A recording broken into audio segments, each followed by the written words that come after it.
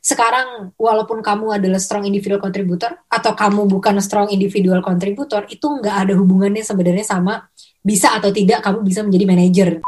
Most of people yang baru jadi manager ngerasa relationship sama orang-orang nggak akan berubah. Jadi kayak I'll still be friend with them. Gue Bener akan banget. tetap akan jadi friend sama mereka. Dan there will be nggak akan ada yang berubah. Kita akan bisa makan siang bareng, kita tetap bisa Ya. ngobrol, hang out. But in reality, things will change. Yang gue pelajarin dulu adalah miskonsepsinya adalah leadership style yang kita punya sekarang akan bisa diimplement ke semua orang dan kapanpun itu.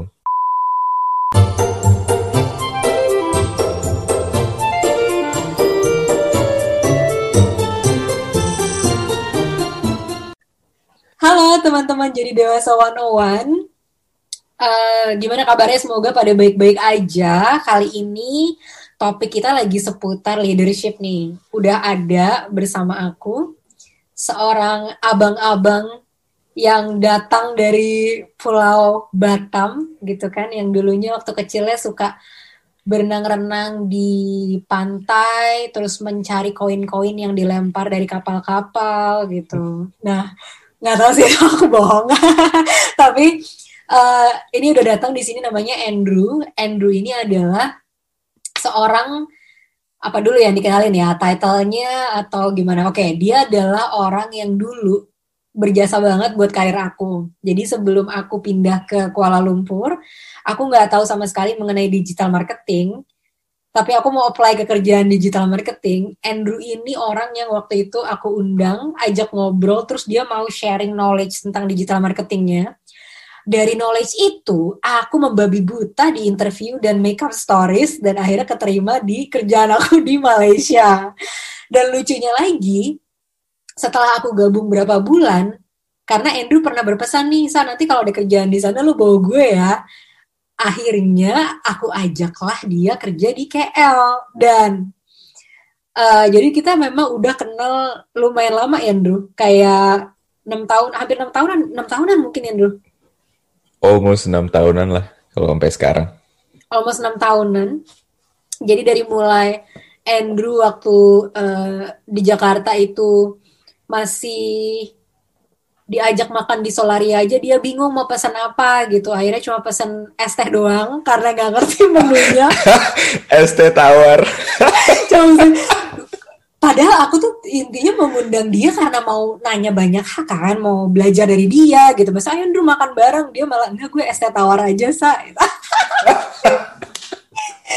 Dari mulai kayak gitu teman-teman, sampai sekarang Andrew ini sudah menjadi orang yang sangat luar biasa. Jadi dia seorang manajer besar-besaran, bukan cuma bodinya yang besar, tapi juga memang dia kapabilitasnya besar sekali. Dia sudah sekarang memimpin content marketing team di sebuah perusahaan yang aku dulu pernah kerja gitu, se-Southeast Asia. Jadi anak-anak timnya dia tuh dari mulai orang Indonesia sampai orang Sawadika, Yandria, orang Thailand, orang Filipina, Vietnam, semuanya gitu ada di timnya si Andrew ini. Dan kedua, kalau teman-teman tertarik, kalian bisa baca tuh di mediumnya Andrew, namanya Andrew Prasetya. Dia sering banget upload tulisan tentang daily learning. Jadi dia orang yang sangat hungry buat belajar.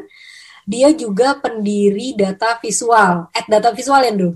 Apa dulu namanya? Data to visual. Data to visual di Instagram. Dia bikin data-data driven content gitu. Pokoknya memang luar biasa banget teman aku hari ini. Andrew, lu berkata-kata sesuatu dulu. Go introduction apa gimana? You did a lot of the introductions. Udah lumayan inilah, lumayan lengkap apa yang lu bilang. Jadi kayak termasuk tadi ya, lu berenang-renang di betul, ambil koin dari orang-orang turis-turis yang datang dari Singapura, lempar-lempar koin. Ini kayak mimpi seorang anak Batam gitu ya, memimpin tim Southeast Asia. Wadidaw, luar biasa. Aduh, kan kita dua-duanya suka mimpi-mimpi nggak jelas kan dulu waktu di rumah juga jadi. Oh iya. Dan teman-teman kita tuh pernah satu apartemen selama Betul. setahun lebih. Jadi setahun lebih. kalau di Malaysia itu kan kita nggak ada kos-kosan Indo. Sistemnya kan nyewa satu apartemen. Ya, Atau apartemen itu ada di berapa kamar. kamar gitu. Terus nah kita dulu pernah satu kosan. Jadi kalau Andrew pernah ngajarin aku masak, Andrew pernah mencuri makanan aku. Andrew juga saksi hidup, saksi bisu perjuangan mencari cintaku dulu. Gitu deh. Jadi mungkin itu ya ada sedikit tentang Andrew. Tapi kalau kalian di rumah apaan sih salsa cepetan gitu, oke? Kali ini kita akan bahas tentang topik kepemimpinan teman-teman, tentang leadership, tentang manager. Karena Andrew sangat berpengalaman di bidang itu dan aku suka karena pengalamannya dia juga belum terlalu lama nih. Karena biasanya kalau udah terlalu lama mungkin udah lupa ya Andrew kemarin gimana progresnya jatuh bangunnya gitu kan. Betul. Dan dia juga salah satu manajer yang oke banget gitu. Pandangannya, cara dia manage tim dan lain sebagainya aku suka banget cara leadership dia. Jadi coba deh kita belajar gitu bareng-bareng dari pengalaman si Babang Andrew ini. Nah, pertanyaan pertama dulu, sebelum kita ke tips dan triks ya kan. Pertanyaan pertama adalah, semua orang tuh pengen jadi manajer. Semua orang dulu sebelum kita jadi manajer, pengen jadi manajer karena jadi bos kan. Itu melambangkan kesuksesan, melambangkan keren banget loh bisa nyuruh-nyuruh gitu, melambangkan banyak lah gitu. Nah, yang mau gue tanya ke lo hari ini adalah, siapa nama panjang lo? Oh enggak, yang gue mau tanya hari ini adalah Ukuran sepatu. ukuran sepatu lo enggak, adalah apa sih Drew waktu jadi pas lo jadi first time manager nih, pertama kali lo jadi manager, apa sih miskonsepsi antara dulu ekspektasi lo saat pengen jadi manager dan realita lo saat setelah menjadi manager?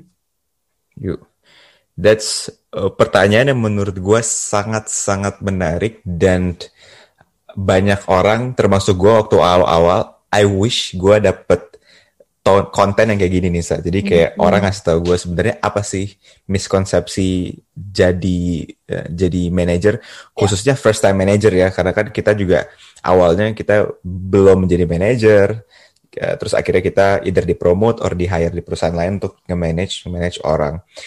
Gue ada beberapa hal Sa, ada 7 yang gue sekarang kepikiran. Allahu Akbar, ada 7 yang sudah dia pikirkan. Common misconception yang menurut gue bisa menarik untuk kita obrolin malam ini. Oke, gimana dulu? Apa aja tuh ketujuh keajaiban dunia itu? Yang pertama, ini berdasarkan pengalaman gue juga, karena kan kita dulu sempat setim kan, jadi mungkin some of it lu juga quite familiar. Yang pertama itu adalah I will be a good manager if I'm a strong individual contributor.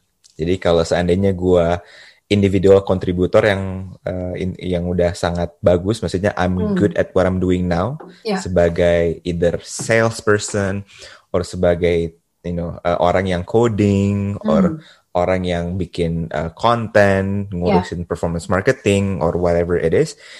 Ketika gue being a superstar di sana, I will be a good manager.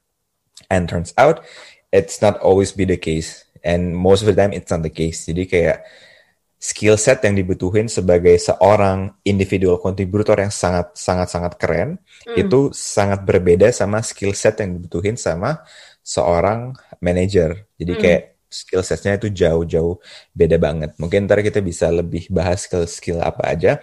Tapi pertama yang pengen gue tekanin di sini untuk para pendengar di podcastnya Salsa, skillnya beda. Jadi kayak ketika gue mau jadi coder yang hebat, ketika mau jadi salesperson yang hebat, that doesn't always help us to be a good manager karena we need a different skill set. Itu yang pertama.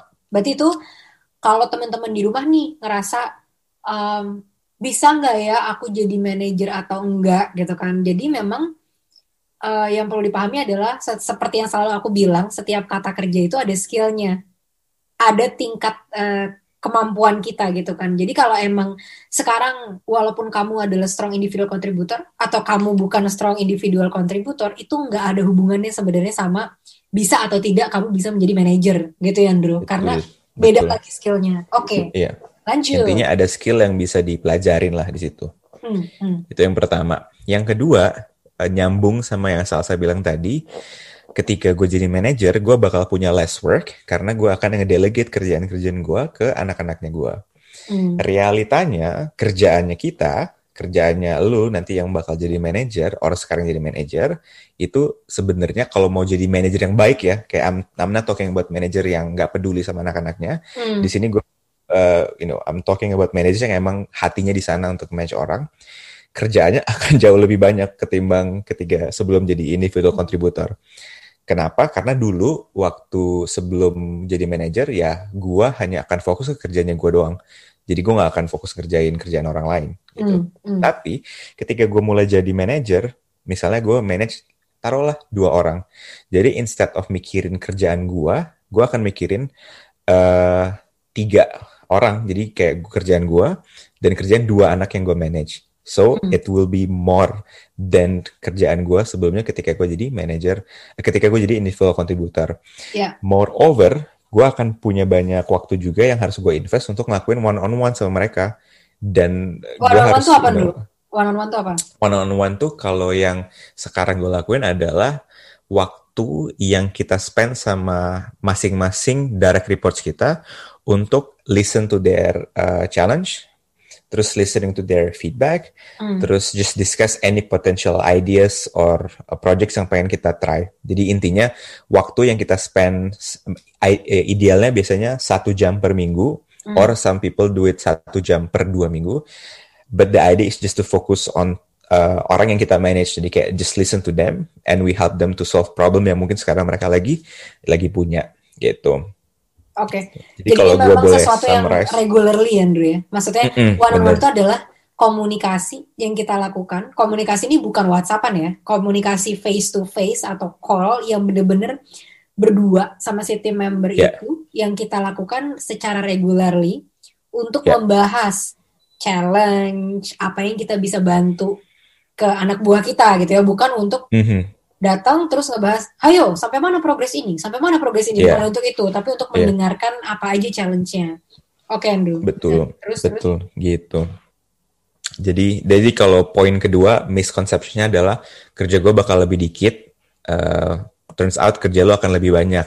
Apalagi kalau lo pengen jadi manajer yang bagus ya, ini manajer yang emang Ya. hatinya di sana. Itu yang kedua, Sa. Yang ketiga, untuk orang yang biasanya dipromosiin nih, jadi misalnya kan gue start sama 3 orang lain di tim gue sebagai eksekutif, abis itu gue dipromote jadi manajernya mereka. Most of people yang baru jadi manajer ngerasa relationship sama orang-orang nggak akan berubah. Jadi kayak I'll still be friend with them. Gue Bener akan banget. tetap akan jadi friend sama mereka. Dan there will be nggak akan ada yang berubah. Kita akan bisa makan siang bareng, kita tetap Ya. bisa ngobrol, hang out. But in reality, things will change. Jadi kayak relationship will change karena kita sekarang akan jadi bosnya mereka dan we will make decisions yang at some point bakal make them feel sad. So the relationship will change. Jadi kayak dan gue kan mulai banyak juga saat nge-coach orang-orang untuk jadi manajer. Dan banyak yang masih denial dari enggak kok bisa kok Andrew, masih bisa kok kita punya relationship yang sama. Tapi setelah beberapa bulan mereka akhirnya realize oh iya ya nggak bisa. Jadi nggak Ya. bisa nih kita sedekat dulu karena yang emang nggak bisa karena a lot of things yang harus diambil sama kita sebagai manajer yang mungkin nggak sejalan dan mereka mungkin juga belum punya understanding kenapa sih dia ngelakuin kayak gitu. So ekspektasi sama realitinya beda. So in general itu bakal berubah relationship antara kita sama teman-teman yang kita dulu start bareng-bareng terus kita jadi manajer mereka. Gitu Sa. Ya, dan itu mungkin kalau gue tambahin sebagai contoh aja nih teman-teman ya. Bayangin kerjaan manajer itu kita kan harus mengevaluasi performa tim kita nih. Mengevaluasi dalam artian kita menyampaikan apa yang mereka bagus, feedbacknya apa yang mereka perlu kembangin. Kita juga kadang harus menyampaikan berita-berita yang diputuskan oleh perusahaan yang Manajemen mungkin bener. oleh manajemen yang mungkin itu tidak berpihak kepada tim kita. Kadang ya, contoh. Tiba-tiba perusahaan ini pernah terjadi di kota-kota besar nih. Perusahaan tiba-tiba yang tadinya startup fleksibel memutuskan setiap pegawai harus datang pada antara pukul jam 8 sampai 9 pagi. yang tadinya nggak ada absen tiba-tiba ada absen. Nah, itu adalah keputusan yang kadang-kadang manajer harus sampaikan ke anak buahnya, ya kan? Dan yang kalau dulunya temen, dia kan pasti ngerasa, lu kan temen gue, kok lu ngelakuin kayak gitu?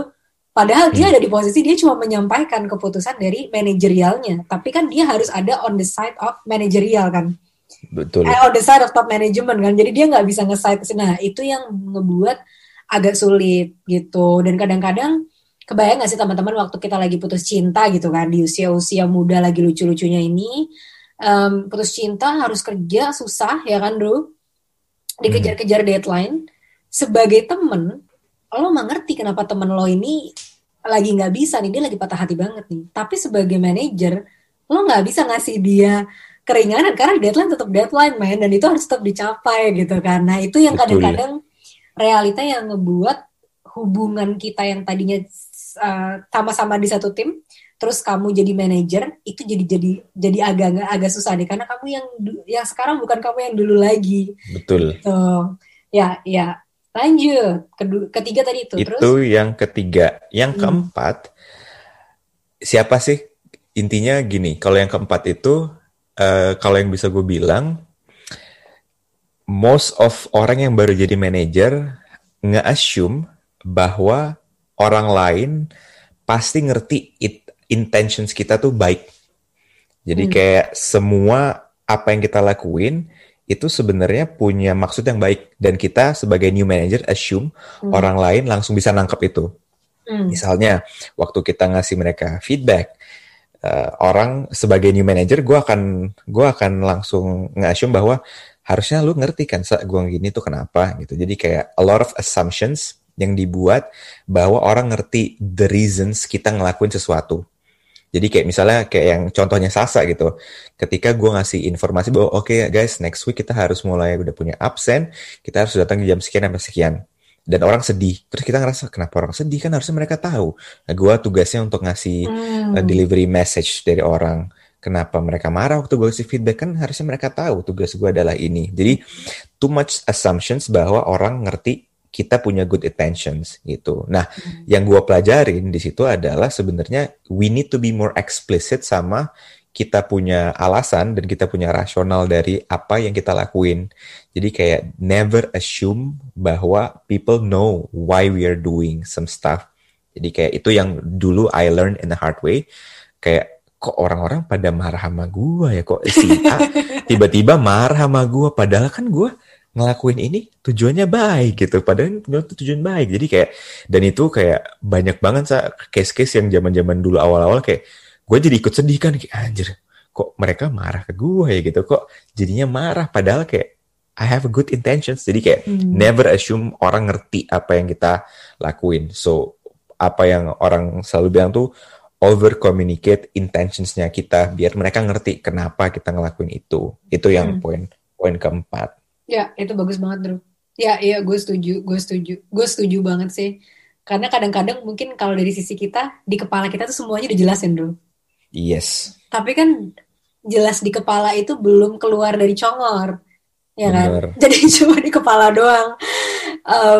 Iya bener, dan state of mind orang juga beda ya, Andrew. Maksudnya apa yang ada Yes. di pikiran orang tuh kan juga beda nih. Kayak misalkan nih, Andrew ngasih tahu aku, besok lo harus datang jam 9 pagi ya. Dari sisi Andrew, intensiku baik. Aku cuma mau ngasih tahu keputusan dari top manajemen kalau nanti biar Sasa nggak in trouble nanti kalau dia telat. Soalnya dia selalu datang jam 12 Ya, siang gitu kan. Nah, dari sisi gue, ih bosi banget sih lo. Baru aja jadi manajer sehari udah bikin-bikin kayak gini-gini gitu kan. Nah, ya jadi selalu realitanya orang nggak tahu apa yang kita pikirin itu harus di over communicate. Oke, betul. poin keempat terus terus. Yang kelima, ini hal yang gue juga pelajarin untuk sebagai manajer baru zaman dulu. Yang gue pelajarin dulu adalah miskonsepsinya adalah leadership style yang kita punya sekarang akan bisa diimplement ke semua orang dan kapanpun itu. Jadi kayak gue akan nge-standardize style gue ngelit orang. Jadi ketika kalau gue orangnya straight to the point, gue akan straight to the point ke semua orang. Kalau Hmm, gue orangnya adalah indirect, gue akan indirect ke semua orang. hmm, Itu menurut gue another misconceptions. Karena ketika jadi manager, style leadership kita itu akan sangat berbeda tergantung sama siapa yang lagi kita ajak bicara dan waktunya kapan. Jadi misalnya hari ini state of gue lagi happy nih karena everything runs well, dan ketika Sal sebagai bos gue datang ke gue bilang, Drew, lu tuh performance lu kurang bagus, lo harus lebih ini. Oke, Sa, ngerti, gue akan do my best gitu.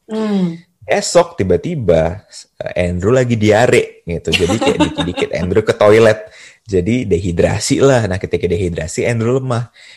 The next day Sasa bilang, Andrew, ayo yang kita sesuai janji kemarin, lu harus bisa push nih, kita bisa do more. Nah di momen itu Andrew lagi emosionalnya lagi nggak oke. Jadi kayak reaksinya Andrew adalah kayak, apaan sih Sa, lu gini mulu. Jadi kayak Sasa terus bingung, lah kemarin kayaknya Andrew oke, kok sekarang nggak oke. Jadi kayak bipolar Andrew ya, punya kepribadian yang lebih ya. Padahal sebenarnya bukan punya kepribadian lebih. Padahal sebenarnya state of emotions orang itu, every seconds bisa aja berubah karena a lot of factors internal or external.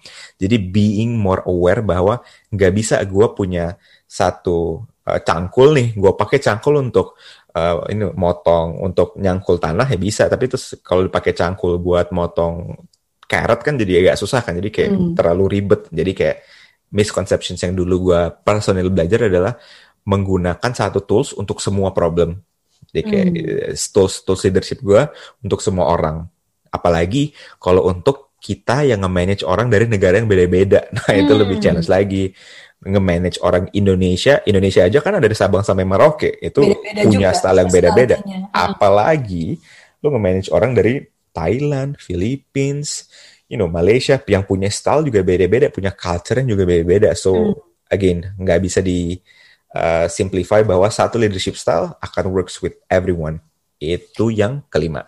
Dan ini sebenarnya ini Andrew, similar sama kalau ada pepatah mengatakan, iya aku orangnya akan begini apa adanya gitu. Nah itu sebenarnya kalau di leadership ya teman-teman. Kalau di leadership tadi kayak udah ditekanin Andrew, tergantung nih kalian mau jadi leader yang bagus atau mau jadi leader aja gitu yang serah gitu kan. Nah itu bener banget gitu, nggak ada tuh konotasi di mana aku orangnya apa adanya, ya aku begini gitu ya, aku open ya bodo amat orang mau pada kayak gimana, atau aku orangnya emang indirect gitu, dalam artian ya kalau aku marah ya nanti aku sindir gitu kan. Terus kita udah nggak bisa tuh kayak gitu, karena kenapa? Karena jadi manajer itu kan tujuan akhirnya apa? Kita semua punya goal yang harus dicapai as a team, ya kan? Dan leader itu tugasnya gimana caranya membuat tim itu mereka bisa se-efektif mungkin, se-happy mungkin, dan se-efisien mungkin untuk mencapai goal itu secara sustainable.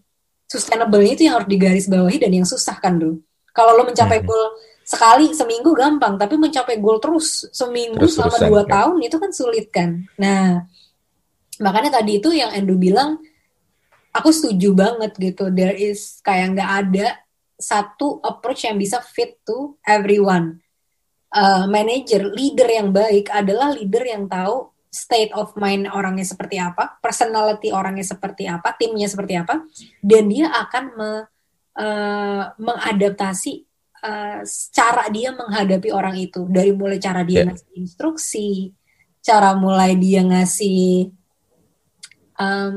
teguran, cara mulai dia ngasih feedback, Andrew ya, semuanya tuh harus dipersonalisasi gitu. Makanya kalau miskonsepsi itu kalau misalkan manajer, ya lu kan cuma bagi-bagi tugas doang gitu. Padahal dibalik itu teman-teman, namanya nge-manage manusia gitu kan. Kita kan tidak memanage pohon pisangnya, yang ini dipindahin, ini dibarisin gitu kan gampang gitu. Ke manusia itu kompleks banget Andrew ya, dengan personalitinya beda. Tadi kata Andrew dari Sabang sampai Merauke. Andrew aja tuh bahkan kalau ngomong sama aku suka pakai bahasa Ambon ya Andrew ya.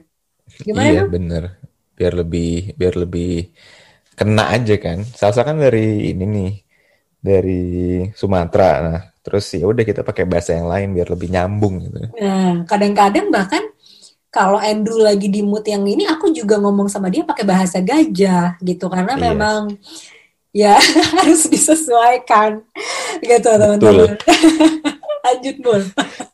Iya. Nah, ada satu poin dulu saat di sini.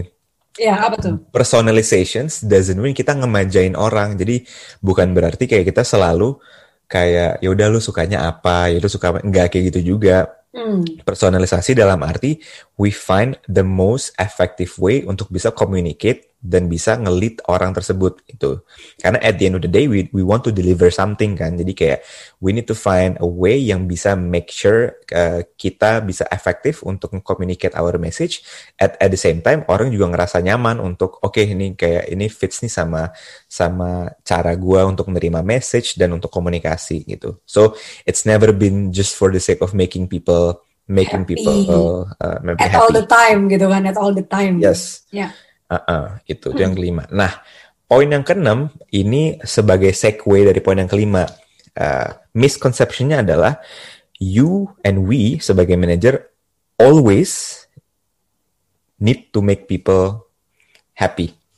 Jadi kayak kita harus selalu buat tim kita happy.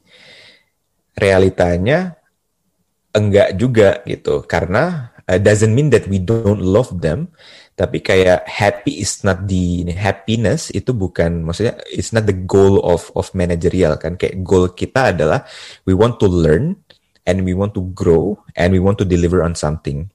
And sometimes the path to go that way nggak akan selalu enak gitu, not always rainbows and butterfly kan. Kayak kalau happy ya kita ke kebun binatang, kita lihat-lihat aja itu show gitu. Jadi bukan tempat kerja gitu. Jadi role manager tidak jadi miskonsepsinya adalah kita enggak selalu, role kita bukan untuk buat orang happy, role kita adalah untuk make people grow, and some of the decisions yang kita ambil might make people sad in the short term.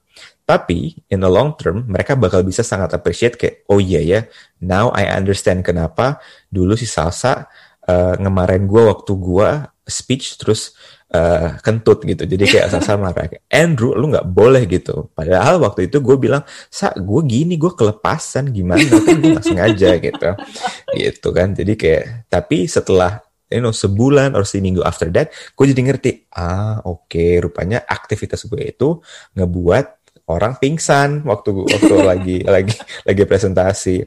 Jadi misconception-nya adalah it's okay sometimes to make people sad as long as intentions-nya adalah for the greater good of kerjaannya and greater good dari si orangnya itu gitu. Karena kalau contoh-contohnya lihatlah contoh coach olahraga, kagak ada yang mereka oke, bagus larinya bagus, kagak ada. Kayak gue pernah dulu saya basket nih waktu SMP, kan gue gendut banget ya dulu waktu SMP, kayak almost 100-an kilo.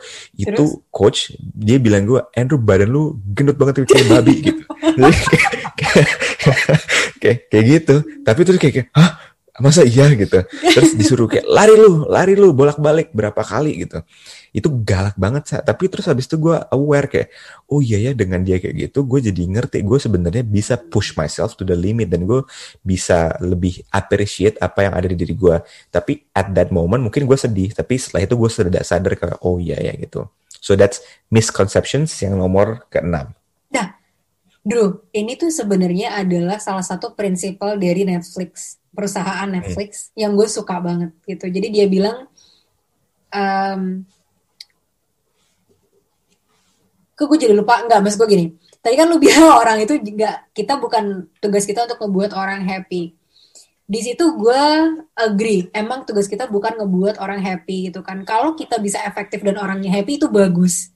Tapi kalau misalkan at sometimes untuk kita mencapai goal orangnya harus gak happy, that's the bitter truth gitu. Itu memang yang harus kita lakuin. Nah tadi kembali ke quotes Netflix bagus banget bro. Jadi dia bilang gini, company ini Netflix kita tuh lebih mirip kayak tim olahraga, bukan kayak keluarga. Bukan kayak family, ya. Yeah. Bukan kayak family. Kenapa? Karena tim olahraga itu setiap orang ada di posisi yang benar-benar bagus, yang benar-benar menunjang kemenangan timnya, ya kan? Kita sebagai tim itu kita saling support, gitu. Gimana biar setiap orang itu melakukan kerjaannya dengan baik. Kita akan ngasih feedback, kita akan kerja sama mereka, gitu. Sometimes kita celebrate, merayakan kemenangan bersama-sama. Sometimes kalau kita kalah, kita akan sedih bareng-bareng, gitu. Dia bilang, tapi sebagai tim olahraga, kita juga harus sadar gitu, tujuan dari sini adalah growth, yaitu perkembangan. akan ada suatu masa di mana salah satu member kita akan pergi dari tim kita, dan Yeah. that's okay karena itu untuk growth mereka. Kita bukan family, dia bilang, karena kalau family itu kan mencintai apa adanya. Jadi maksudnya mau lu belangsak, mau lu bau, mau lu kentut, mau lu ngapain, gue harus sayang gitu sama lo. Yeah. Nah, kita bukan kayak gitu karena itu akhirnya nggak kayak gitu kan, karena kita memang punya tujuan yang harus dicapai. Itu bener-bener cocok sama yang lo bilang tadi, Andrew. Karena ada beberapa kerjaan manajer nih yang mungkin teman-teman belum kebayang. Kalau kalian lagi berambisi pengen jadi manajer apa, akan ada satu momen kalian nge-hire orang atau orang itu ditaruh di tim kalian dan dia nggak performing dan lo harus ngomong depan muka dia kalau lo mau mencat dia. Itu akan ada momen-momen seperti itu ya, Andrew. Yes, betul. Dan siapa sih orang yang happy gitu kan diomongin kayak gitu, kitanya aja yang ngomong nggak happy apalagi dia gitu. Ya bener, Andrew. Oke. Terus dulu apalagi miskonsepsinya? Nah, ini last but not least, ini hal yang zaman dulu gue juga learn in a hard way. Yang poin terakhir, poin ketujuh untuk si misconceptions ini adalah kita harus tahu semuanya sebagai manager. We need to know everything. And it's a shame kalau kita bilang I don't know. Padahal sebenarnya it's something yang dari a lot of learnings, a lot of books yang gue baca, it's okay dan it's encouraged untuk bilang gue nggak tahu gitu. Karena at some point kan kayak we are human juga kan, there will be limitations of knowledge yang ya dari sisinya kita gitu. Jadi kayak if at some point your team come to you and ask kayak Andrew, ini ada problem ini nih, menurut lu kayak gimana? Daripada gue ngecap, oh ya menurut gue ini bagus, kita jalan aja nih. Misalnya ditanya, Andrew gue nggak tahu nih, dari Blok M mau ke Kuningan lewat mana ya? Oh ya udah lu jalan lurus, habis belok kiri lu ambil Kopaja, lu jalan, terus lu naik Kopaja, lu terus turun nanti di stasiun ini. Nah itu lu sampai deh di Kuningan. Orang kan kayak, oh oke, gue ngikut deh gitu. Waktu dijalanin rupanya itu ini jadi kayak lu sampai ke puncak instead of ke Kuningan. Instead dari gitu mendingan kita bilang aja, gue nggak tahu sebenarnya jalannya gimana, soalnya gue juga baru sebulan di tempat ini, tapi gue tahu tuh kayaknya tim kita yang lain ada yang tahu rutenya karena dia tinggal di daerah Kuningan. Gimana kalau gue kenalin lo sama dia, terus lo ngobrol deh biar lo tahu gimana. Nah jadi being okay to say that we don't know, tapi at the same time gue juga bisa kasih lo alternatif lain yang mungkin bisa dicoba gitu. Jadi kayak menurut gue sebagai another misconception di sini adalah selalu ngerasa kita harus tahu semuanya. Kalau kita nggak tahu nanti kita jadi tidak jadi nggak dipandang sama tim kita gitu. Jadi kita trying so hard untuk say oke, gue tahu, yes gue tahu padahal gue nggak tahu, untuk nge-gain trust. Padahal sebenarnya itu bakal nge-decrease trust karena orang-orang pakai dia mah nggak tahu dia sok-sok tahu aja gitu. Jadi kayak kita berharap dengan kita know menjadi Mr. No or Mrs. No, kayak kita bakal gain trust. Turns out kita jadi lower trust dari orang-orang karena orang-orang jadi nggak percaya sama kita karena kita sok-sok tahu padahal kita sebenarnya nggak tahu. Itu poin yang terakhir, Sa. Ini bagus banget sih, Indro. Ini bagus banget karena memang jadi manajer itu bukan berarti kamu itu paling atau aku itu paling pinter dibandingin tim member yang lain. Justru itu enggak gitu. Sebenarnya kita jadi manajer karena kita dipercaya bisa memimpin tim itu, dan tim itu mungkin terdiri dari orang-orang yang lebih pintar lagi dari kita sebenarnya, dan gimana kita bisa mengeluarkan kepintaran mereka gitu kan. Jadi dan ini satu hal yang mau aku highlight lagi ini sih, kepercayaan itu tuh terbentuk karena orang itu bisa melihat kita, apa yang kita pikirin, kita omongin dan kita lakuin itu sama, konsisten, sejalan. Dari situ akhirnya orang bisa percaya gitu. Makanya kalau teman-teman lihat nih, ingat-ingat deh di kalian, siapa sih orang-orang yang kalian percaya? Kenapa sih kalian percaya? Karena kalian pasti ngerasa orang ini konsisten, apa yang dia omongin, dia lakuin sama dia pikirin gitu. Jadi respect itu justru kita dapetin dari menjadi orang yang bisa dipercaya dibandingin jadi pura-pura pintar gitu kan. Karena pintar itu is not everything gitu ya, Andrew ya. Dan it's okay kalau kita nggak tahu.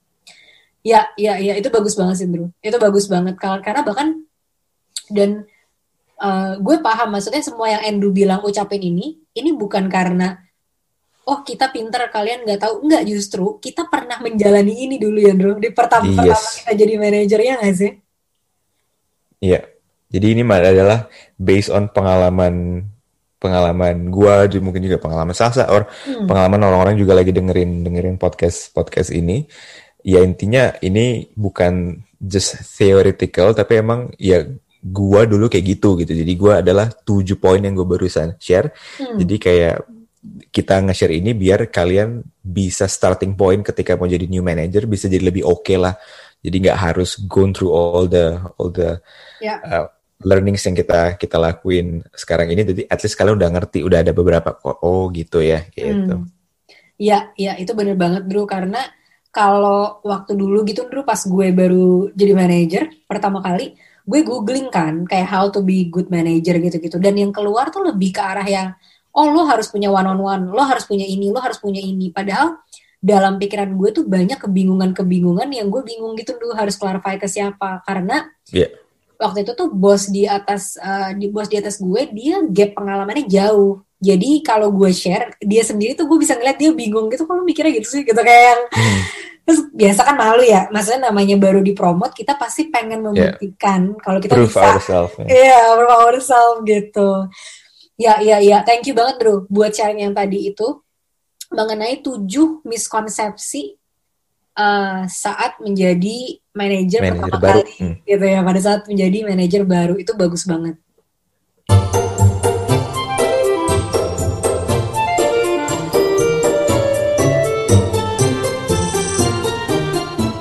Teman-teman, makasih ya udah dengerin episode ini. Jangan lupa follow di Instagram kita @jadidewasa101 untuk jadi yang pertama setiap kita rilis episode baru. Sampai jumpa lagi di episode selanjutnya.